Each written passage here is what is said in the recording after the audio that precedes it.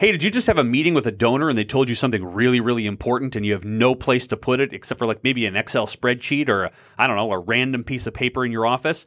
Go to DonorDoc.com. Get a CRM system that works. Get a donor database system that works. Get something that gives you beautiful reports and beautiful dashboards that even your crankiest board member will love. Go to DonorDoc.com. Use the code word DoGoodBetter at checkout and get a month free. DonorDoc.com. Your organization is awesome, but sometimes you want to be even awesomer. It's time to get your fundraising on with your host, fundraising expert and author, Patrick Kirby. Hey, everybody. Welcome to the official Do Good Better podcast. I'm your host, Patrick Kirby. And of course, we talk about things that our small and medium nonprofit friends are going to use for their benefit so they can raise more money and do more good. The topic for today is resiliency, or a number of ways that we're going to talk about resiliency. It's coming up towards the end of the year. We've had a couple of podcasts talking about next steps and what to do and things. But you're probably going to be into your own head a little bit as we race towards the end of the year. Am I doing enough? Am I in the right position? There's going to be turnover galore in the nonprofit world because people are going to look at that 2022 budget and they're going to go, I'm never going to be able to do this. I might as well just go to the for-profit industry because this is going to be too stressful. We got you covered today, folks, because I have brought onto the show one of my good friends, Richard Kaufman. He is the host of the Vertical Momentum podcast. He's a veteran of our military services. He's just one of the greatest dudes that I have known over the last couple of years, and I am stoked. I can't believe this is the first time you're going to be on, my friend. This is ridiculous. I'd like to welcome Richard Kaufman to the official Do Good Better podcast. How are you, my friend? I'm doing amazing. I like I said, if I was doing any better, I would be twins. I love it. You guys are so in for a treat today. Rich is one of the nicer human beings who just pays advice or connections forward with everybody that he knows. Honestly, it's just this unbelievable a lion of goodwill that we get on the show today. I always refer to him as the comeback coach, which he'll kind of explain in details. And for those of you who are kind of looking through, you're like, listen, I want to do a little bit of heavy lifting on the resiliency side, but they have no idea who you are, Richard, but they're flipping through iTunes. They find this to be fascinating. They want to listen. Give us kind of a 5,000 foot view background on who you are, what you do, and why we're chatting today. All right, quick, down and dirty. I've personally come back from drug addiction, alcoholism, homelessness, PTSD, traumatic brain injury, blindness, being thrown out of the military for being a drug addict, getting back in, when he almost got thrown out a second time, but after 9/11, my whole world changed. Won Soldier of the Year, comeback Soldier of the Year, became a non-commissioned officer. Then got hurt on duty. They medically discharged me on Memorial Day 2012. That was the day I attempted suicide. Thank God I didn't go through with it. Within a month or two, met a gentleman named Mr. Gary Vaynerchuk. Had lunch with him, and he put me on the track that I am today. Now I have a best-selling book. I have a podcast that interviews 7, 8, 9-figure earners and people that have come back from stuff like I've come back from. And now I'm just trying to pay it forward. And my biggest thing is talking about resiliency in life and in business. So that's message, quick, down and dirty. I love it. And there's so much into that. And again, we're going to put links to everything that Richard does, including his book and his podcast, his social feeds, because you really need to get into who he's interviewing, who he's talking with, the conversations they're having about resiliency. It's not necessarily just military either. I mean, these are business people, these are nonprofit leaders, these are really movers and shakers within the global sort of global influencer sort of level. And what I love about your conversations with people, Richard, is they're so accessible. There's nobody who's like highfalutin that comes in and using, super techie things. You get down to the real nitty gritty of like, listen, your life is crap. And then you turned it around and then you did this. How? And then you kind of really learn that these paths are relatively the same. And what makes this conversation today so interesting is that those paths from a nonprofit leader who's looking down the barrel of a budget gun is the same issues that you would have in the military and business and podcast or whatever across the board. I'd love to start with this question. Is we just listened to a whole litany of things of just your background. Again, your book isn't long enough, by the way. I feel like you need to do a second edition of your book, and it needs to be 7,000 pages long because the stories are just unbelievable. But let's start with this scenario. You're a nonprofit leader. You are 3-4 years into your work. You do good work, but you kind of forget about the importance of what you do. How do you walk somebody back from that to just give them perspective on like, you do great stuff? But okay, I'm going to put it this way. Everything that I've learned, I'm only, excuse me, a 9th grade dropout. So everything I've learned is either through books or taking courses. And what I've learned recently, because I can only go on recent, because I'm still growing every single day. I'm interviewing a gentleman named John Lee Dumas this afternoon, and what he's taught me from his books that I've devoured is that you have to get down, you have to go very narrow, but you got to go very deep, and you got to find out who your avatar is, who you're trying, to raise money for, and get back to your why. Because when you're struggling with your why, your how is going to be totally out of whack. And so definitely if you're struggling, it's been 4 years, maybe it's time to get back to basics and figuring out, all right, cut out all the BS and remember why you're doing what you're doing, and just try to really narrow down your avatar. Like I was told, maybe go only an inch wide, but go a mile deep. I think a lot of that in conversation is like, what's your niche? Who did you originally want to serve? What's the government not doing that you're providing an avenue for out of the gate? How do you start that? What sort of questions do you ask yourself, either as an organization or as a person, to really start digging into that? Because I think that's an overwhelming thing, right? We don't have a lot of time, Richard. I'm busy every single day. I don't have time to dig my why away. I've got spreadsheets to do and budgets to finish and phone calls to make. I don't have time. What are some of the small things that you can do to chip away as you're digging deeper into getting niche-y on who you are or what you do or who you serve? Well, even if you just take an hour on a Sunday, write down who is your perfect avatar, like I had to do. And my perfect avatar, his name is Craig. He's a 45-year-old father of 3, just getting out of the military, struggled with addiction, and now he's starting a business so he can improve his children's lives. That's my avatar.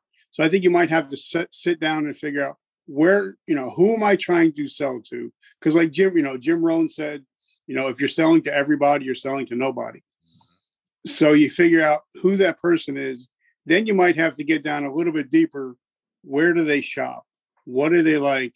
Where do they vacation? So spending an hour a day, I don't remember who said the saying, if I'm going to chop down a tree, I'll spend 7 hours sharpening the axe and 1 hour knocking down the tree. So, it doesn't matter if you're taking that 1 hour and you're going to be able to hit your target, and make sure you're using your analytics. A lot of people don't use their analytics.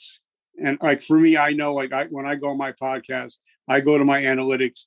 It tells me exactly what age group are listening, what gender, where, what country. And that's when you can base everything off of your analytics. So make sure you're using your analytics. It's funny that we talk about that too. We're asking better questions and we're kind of recording down particular answers. It's exactly what Richard's trying to say here. That's exactly what it is, where you're asking, who are these individuals you're trying to solicit money from? Who are they? What are their names? What do they do? What do they like? What do they dislike? Are they even a great match for your organization? And they might not be, and that's okay too. But as long as you know that, you've got a little bit of a clearer path forward. And then sort of using that information, it's not in a vacuum. You jot it down. You make sure that you're looking at it constantly. You're making sure you're updating it too. If somebody's likes changes, or they maybe have another kid, or they switch a job, that's information that you can use as somebody who needs to know the why you're talking to this person in the first place. If you're internally looking at the why I'm working at an organization, what are some of the tips that you can kind of look at? Because I'm sure I know you do this because I stalk you all the time and listen to your stuff, is that you're looking at business owners who maybe get away from what they originally did. That's a hard question to ask yourself if you've been successful, but you don't like what you're doing, right? What are some of the questions, or what are some of the things that you've come across from business leaders who take a pause on maybe a successful business, but they're not getting anything personally out of it, that they need to ask themselves when realigning and getting niche-y, and as you're saying, building that avatar and digging deep? A lot of times, I think for me, for people, now I've had over 360 interviews. A lot of it is what fills my cup. It doesn't, for a lot of people, a lot of business owners, that they struggled with, okay, I made my millions of dollars, but now I go home to an empty kitchen and I eat by myself at the table. My life is not full. I'm so poor. All I have is money. So I think sometimes people would have to figure out, all right, I'm great at this, like Tom Brady, the GOAT, he didn't start his TB12, other businesses until he crushed it on the one thing. And now you can always, move into different things. So I think you got to find out what makes you tick, what excites you, because what excited you yesterday might not excite you today. Mm-hmm. So you got to figure out, what do I enjoy? What is my passion? And, if you're just doing it for the money, eventually when you hit hard times, if you don't know, like I said, if you don't know your why, you're not going to know your how, and your how is going to quit if you're not having that passion for what you're doing. And people feel it. If you don't have a passion for it, if you're just going into work today and looking at the clock, people know it, and people are not going to follow a leader that's not passionate. It's always interesting that you can tell that right out of the gate. And even if you have to fake it, and even if you have to put on a show or you put on a mask, you're not feeling it okay. Like you are responsible for being the spokesperson to an organization that you work for, regardless of what, if you're the business owner, if you're the nonprofit leader, if you're the worker bee, if you're the boots on the ground, if you're just a college grad, you are responsible for the attitude that you come with every day. And that's a hard thing to get across. How do you manage that if you're tired? You've gone through, so much and overcome so much. How do you do that? You're wearing a t-shirt. For those of you who are just listening and not watching on YouTube or whatever, you're just wearing a t-shirt that says "Today I decide?" ? Yeah. What do you decide? How do you decide? I've always been an advocate that you choose to be happy every single day. It's a choice out of the gate. That's one of the things that I loved about, the book Happiness is a Serious Problem. Dennis Prager writes about this all the time. How do you do it? You've gone through so much. How did you wake up one day and go, I'm going to decide not to do this today, or I'm going to decide to push myself forward? Because that's a lot of crap you had to go through, my friend. Well, for me, the three most important words in the English language to me are "today I decide." Because on the morning I woke up September 11th, it changed my whole life and trajectory of my life. I was not the same person that I was when I went to bed that night. And it was all because I made a decision. And, a lot of people be like, well, what does that mean? Well, we've all ran over squirrels. And the reason why most squirrels get killed is because they don't decide to go left. They don't decide to go right. They just stay in the middle, and they get their ass ran over. So sometimes you have to make a decision, and you can decide to be happy, or you can decide to be sad. For me, when I wake up in the morning, and because because I'm overcoming blindness. Thank God I'm getting a lot more vision. But if I wake up in the morning and I can see out of my eye, that's a good day. Everything else is gravy after that. And if the Lord wakes me up and I get another chance to be a husband, a father, a friend, and a family member, then everything else is gravy after that.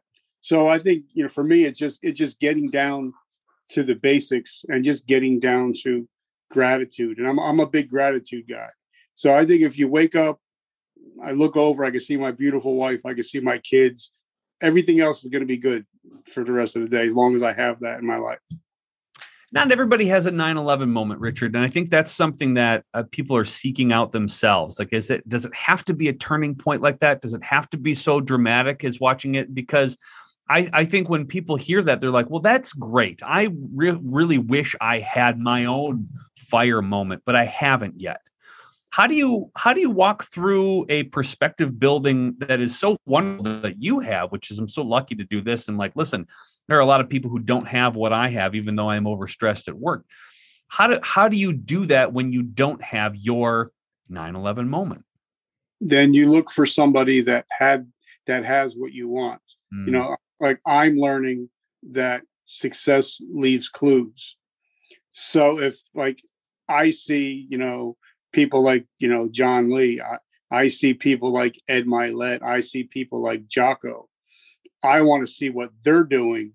I'm not going to mimic what they're doing, but I'm going to learn from what they're doing. Just like when I got thrown out of the military and came back in, I had to do things differently. So I sat back and I watched what the winners did. So that's when I started, instead of hanging out, because I got busted from E4 to E1. So when I got back, I started hanging out or actually following around and pestering the E6s, E7s, first sergeants, company commanders, and following them and do what they do. So if a person's out there struggling that wants more in life, then they have to start, changing their mindset and following people that have what they want. I think when nonprofit leaders look at some of the larger organizations, they're looking at those E6, E7, E8s of the nonprofit world. I think what could also happen, though, and help me walk back this too, is you might get into a moment where well, I'll never be as good as they are because they have this, this, and this. I want to be like that, but I'll never have it because I don't have the right opportunities. I don't have the right, I don't have the amount of people and staff that is going to be able to help us raise as much money as they do. I don't have a support of a board member like that. And they almost kind of self-sabotage in their speech. How have you, your perspective gained on those who might not have, quote, the advantages of a big organization or somebody who's very successful? And how do you not self-sabotage your own speech saying, I'll never get there, when you're trying to look for them to not mimic, but to learn from whatever their steps are? Well, I go through the same thing every day. So it's called imposter syndrome. My friend James McNeil has a great book and a course I just went through about imposter syndrome. A lot of it's self-talk, like I read a book, or actually listened to a book. I'm on Audible. So I'm going through like 5 or 6 books a week as I do my car. And the book was called From Homeless to Billionaire. And what he talked about was take 5 positive self-talks, and talk to yourself at least 20 or 30 times a day using those 5 positive things. And then your mindset will start to change. But then also, like a lot of people when they first start companies or nonprofits, their inner circle kind of, oh, you can't do that. It's never been done before. So sometimes, if people are in your boat, just because they're in their boat doesn't mean they're not poking holes. So sometimes you really have to do some addition by subtraction and stop listening to other people and start, like I said, start changing your self-talk, start writing down your goals. Because, once you write something down, it becomes real. Mm-hmm. So, and just find somebody, for what I did is, like, I went blind January, my birthday of last year or 2 years ago. So what I did is I started my podcast and I started interviewing people that were quadriplegics that had it worse off than me. And I learned from it. So find somebody that has done it and started off with nothing. Just like, Mr. Dumas, a lot of people see him, what he does, but a lot of people don't know he was a tank commander in Iraq and lost 2 of his people. And he went through depression and PTSD. So a lot of people, they'll see the top of the mountain, but they don't see the stuff that people had to go through. So maybe you might have to dig a little bit deep, but you could find people that have done what you want to do and have been where you are. I think it's such good advice, Richard, because I think people do look at those large nonprofit entities and say, I'll never get there. And they refuse, or they're not doing their due diligence in saying how they got there in the first place, right? They don't see the pitfalls or the near closures or the having to fire everybody and contracting an organization before it grew and before the need and before they found a niche and they got really good. They only see the end. They don't see that journey. And I think there's so much relatable to stops along the road as you're sort of moving forward, that you're way more lessons you learn than just sort of glaring at the top. And if you're going to talk to somebody who's a really great nonprofit leader, or you're going to emulate what they do, you're going to have to figure out how they got there, because it gives you no story at all if you're trying to become them without seeing how they got there in the first place. I really love that thing. And I also love this perspective. And somebody asked me, like, hey, who are your, who do you take business advice from, or what do you do?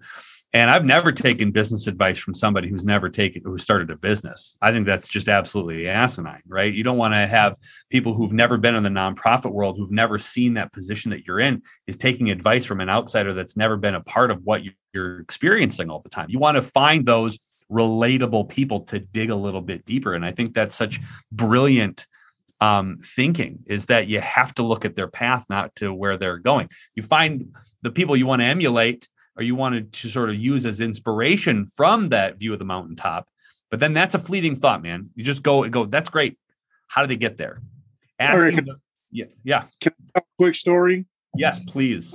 And like I said, I'm a Miami Dolphins fan, so I hated Tom Brady for almost 20 years. But a lot of people see the 7 Super Bowl championships, but a lot of people don't remember that when he was drafted number 199, Mr. Irrelevant. And when he got drafted by Mr.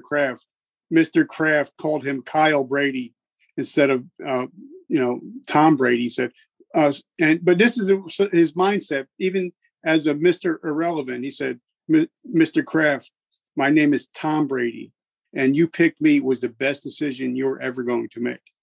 Mm-hmm. Now, what he does, he doesn't tell a lot of people, but in his wallet, he has all 198 people's names that were picked before him.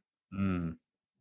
So if people want to say, okay, well, now that he's, the GOAT, but what did he have to go through in order to become the GOAT? Mm-hmm. You know what I'm saying? Absolutely. And those are those trials by fire that I don't think a lot of people see, or they don't realize that they're in. And that's the other thing too, Richard. I really do think that this is an interesting mindset piece, where if you're in a nonprofit realm and you think that you're the only one going through this crap, or you're the only one that has a board that doesn't help, or that is a lonely spot. And knowing that everybody else has gone through that as well, who's come out of top and like becoming a really successful nonprofit leader or an executive director or somebody who's raising a ton of money, is that they all had to burn through that. Because there's no way that you can get to the top of your fundraising game without going through some real crap pieces and process and background and politics of the nonprofit realm. You have to go through it.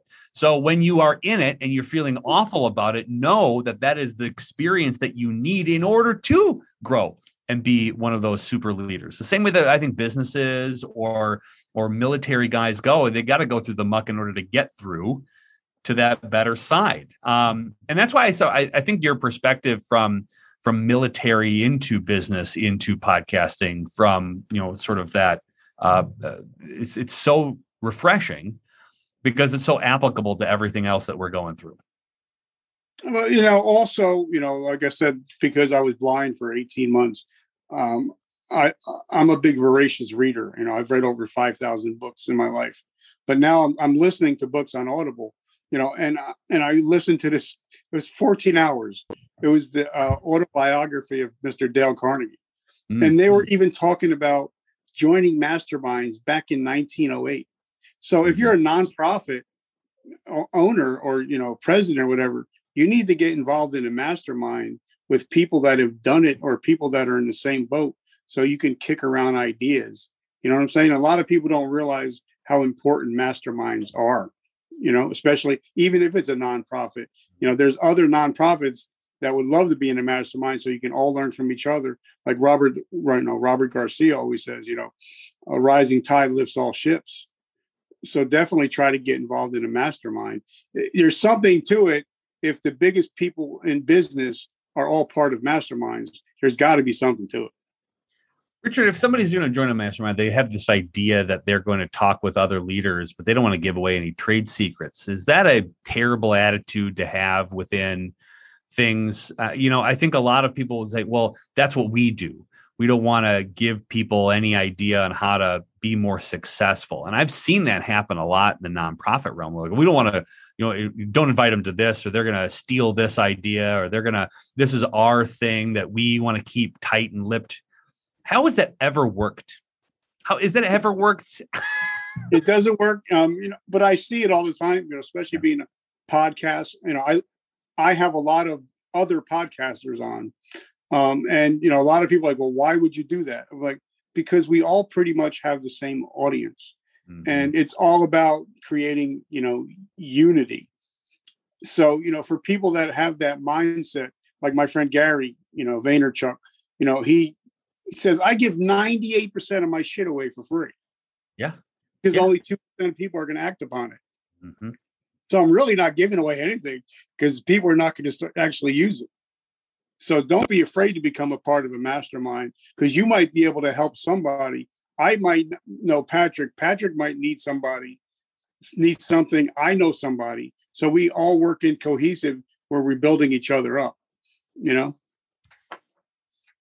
I always like the idea too, where be the nonprofit or be the nonprofit leader that people come to, even if you don't have the answer, but be the connector, right? So I think honestly that if you can be that person, if you can celebrate wins and not be afraid to have your followers or your supporters know about other organizations doing really great work, they're not going to leave you or your organization. They're not going to go and say, oh, well, I found one that I really love better than you.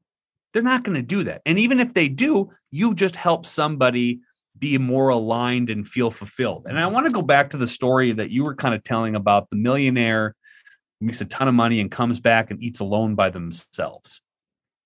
That's a massive issue. If you're a nonprofit leader and you can find somebody who is maybe well off, but not fulfilled at all, that is your ideal person to not solicit, but it's to get to know so that you can help them feel fulfilled, because they will always remember it. They will always appreciate it. It doesn't matter if they don't give you $1 billion, they're still going to support you. And then every time they come around somebody who has the same alignment or values that you do, they're going to consistently remember you because you're authentically trying to connect them with somebody that made them feel fulfilled. And they're going to do the same thing to others and then connect them right back to you. Yeah. I mean, and for like what we were just talking about as far as masterminds, like if anybody out there that's listening to this don't know what we're talking about, rent, or not even know it's, you can even rent it or stream the movie, Miracle on 34th Street. How the Santa was sending everybody to another store, but they were all coming back to that one store because he was providing value. Mm-hmm. And I think the more value you provide in this life, the better things are. And like when I had you on my podcast, I think we talked about business, but most of it was about building relationships. Yeah, relationships are everything. And I was told by Gary when we had lunch, he said that you can help, or even like Mr. Ziegler said, you can have anything you want in his lifetime as long as you help enough people get what they want. Mm-hmm. And for me, I'm always about promoting other people. I love promoting other people because, you know, I was taught that if you promote your friends 10 times more than you promote yourself, you'll never have to promote yourself.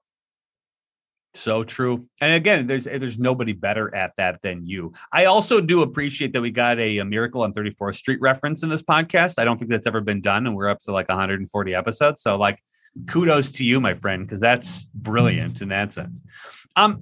When you're looking at your military history, when you're looking at your spent time in the military, what are some of the real lessons that you may not have thought about were decent lessons then, but you look back and you're like, God, I'm so glad they taught me this, as it comes down to either relationship building or nonprofit realms that you've been working in?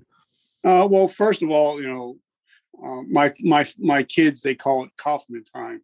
So, you know, because I always tell my kids, if you're 15 minutes early, you're 10 minutes late.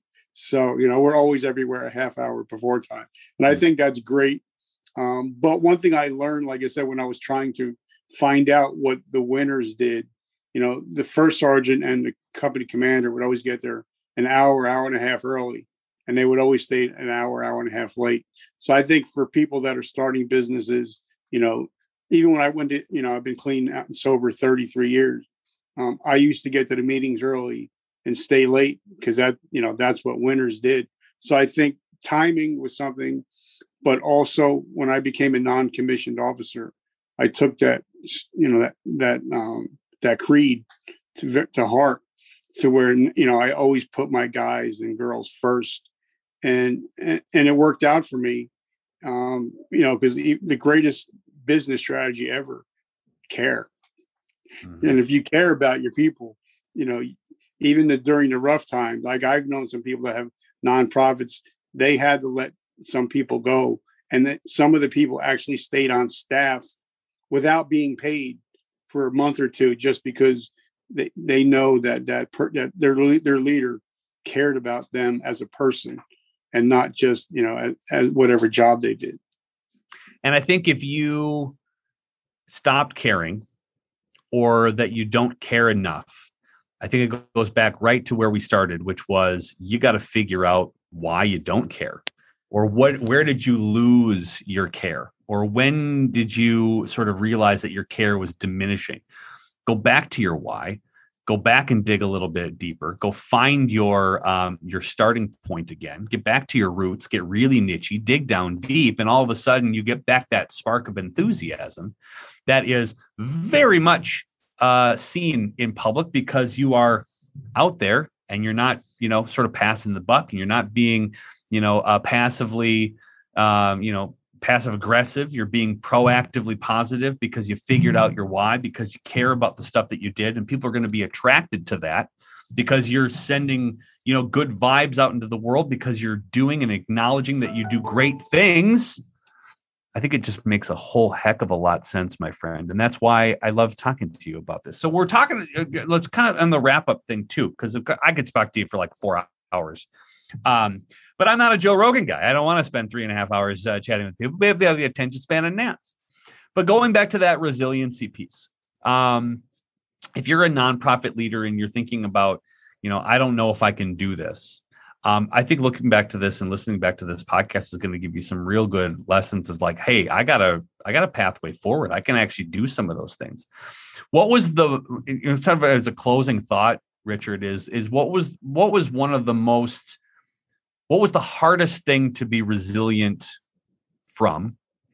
And when did you realize that it was going to be harder than you thought halfway through it? Because I think a lot of people are going to go through this, or again, it's the end of the year. They're going to be like halfway through this whole budget program. They're going to be halfway through the fourth quarter, and they're going to look back and go, I got to chug through. How do they dig deep, and in any sort of experience that you had that can help them push? Well, for me, it was the day that I attempted suicide, Memorial Day 2012, because, you know, when I got back in the second time in the military, I became the super soldier. I did everything I can to be Sergeant Kaufman, the super soldier. And, you know, once I lost my eyesight, you can't see, you can't shoot, we don't need you. So, they finally gave me my marching orders, and they said, Sergeant Kaufman, you're no longer a member of the United States military. And I went out into my truck, and that's when I attempted suicide.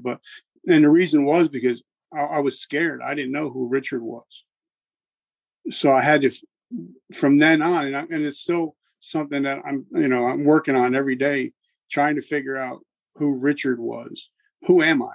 What are my values? What are my goals? So I think if you're struggling and you're a business owner or you're a nonprofit leader, and if you don't know who you are, and you're not going to know, you're not going to be able to hit your goals because you're not getting down to basics, trying to figure out who you are and why you're doing what you're doing. If you're in it just for glory and fame in a nonprofit, good luck. But if you're looking to make an impact, that's the key, is figuring out how to make impact and not worried about, making income. Yeah. I think the income comes with impact. Yeah. And I think that figuring out and taking time every day to go, all right, am I living my best life? Am I doing the things that I should be doing? Am I doing the things that I just have to do?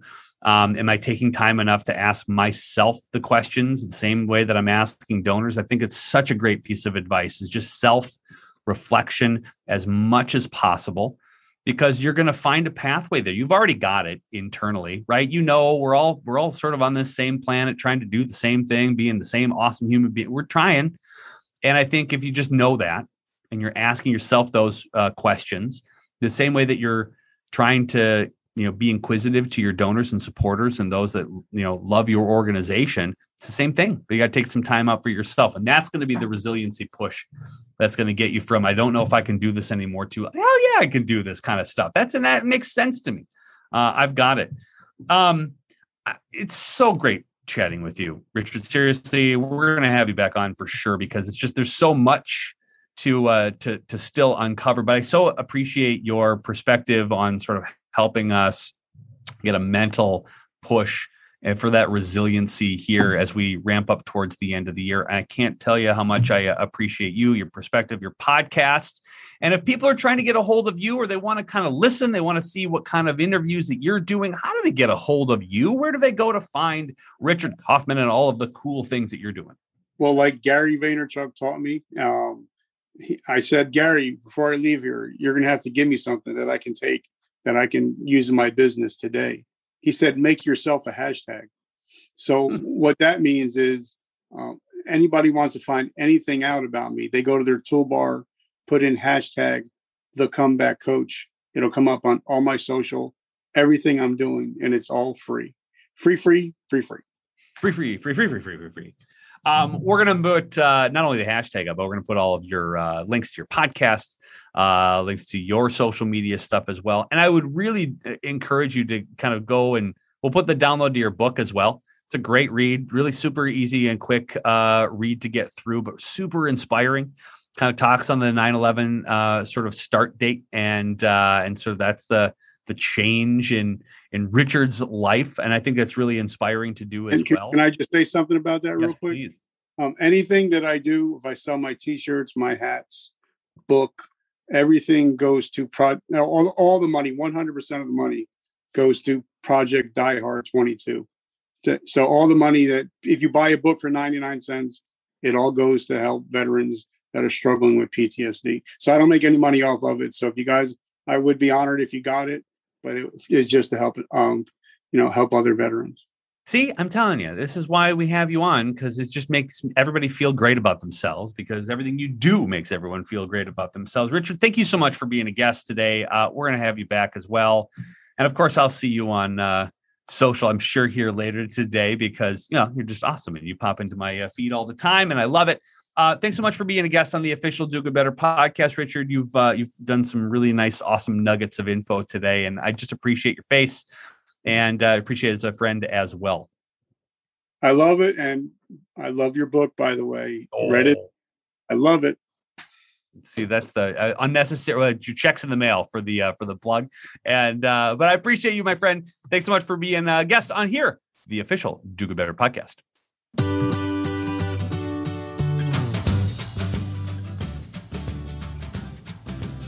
Look, as someone who listens to the show, you know that I love helping small and medium-sized nonprofits. That's why we bring on the awesome experts and guests that get to talk to you about how to make your organization more awesome. So I've got a deal for you. I would like to help you. I would like to work with you. So if you go to dogooduniversity.com, that's dogood, University.com, and you register for one of the courses, I'm going to send you my best-selling book, Fundraise Awesomer, a practical guide to staying sane while doing good for free, because I really want you to do amazing work. Listen, dogooduniversity.com. Go pick out something, whether it's a board training or a gratitude training or whatever webinar you want to choose. Use the promo code podcast. Take 25% off of anything that you purchase. And I'm going to throw in a book as well because I want you to do awesome. I want you to do awesomer. And I want you to do good better. Go to dogooduniversity.com today.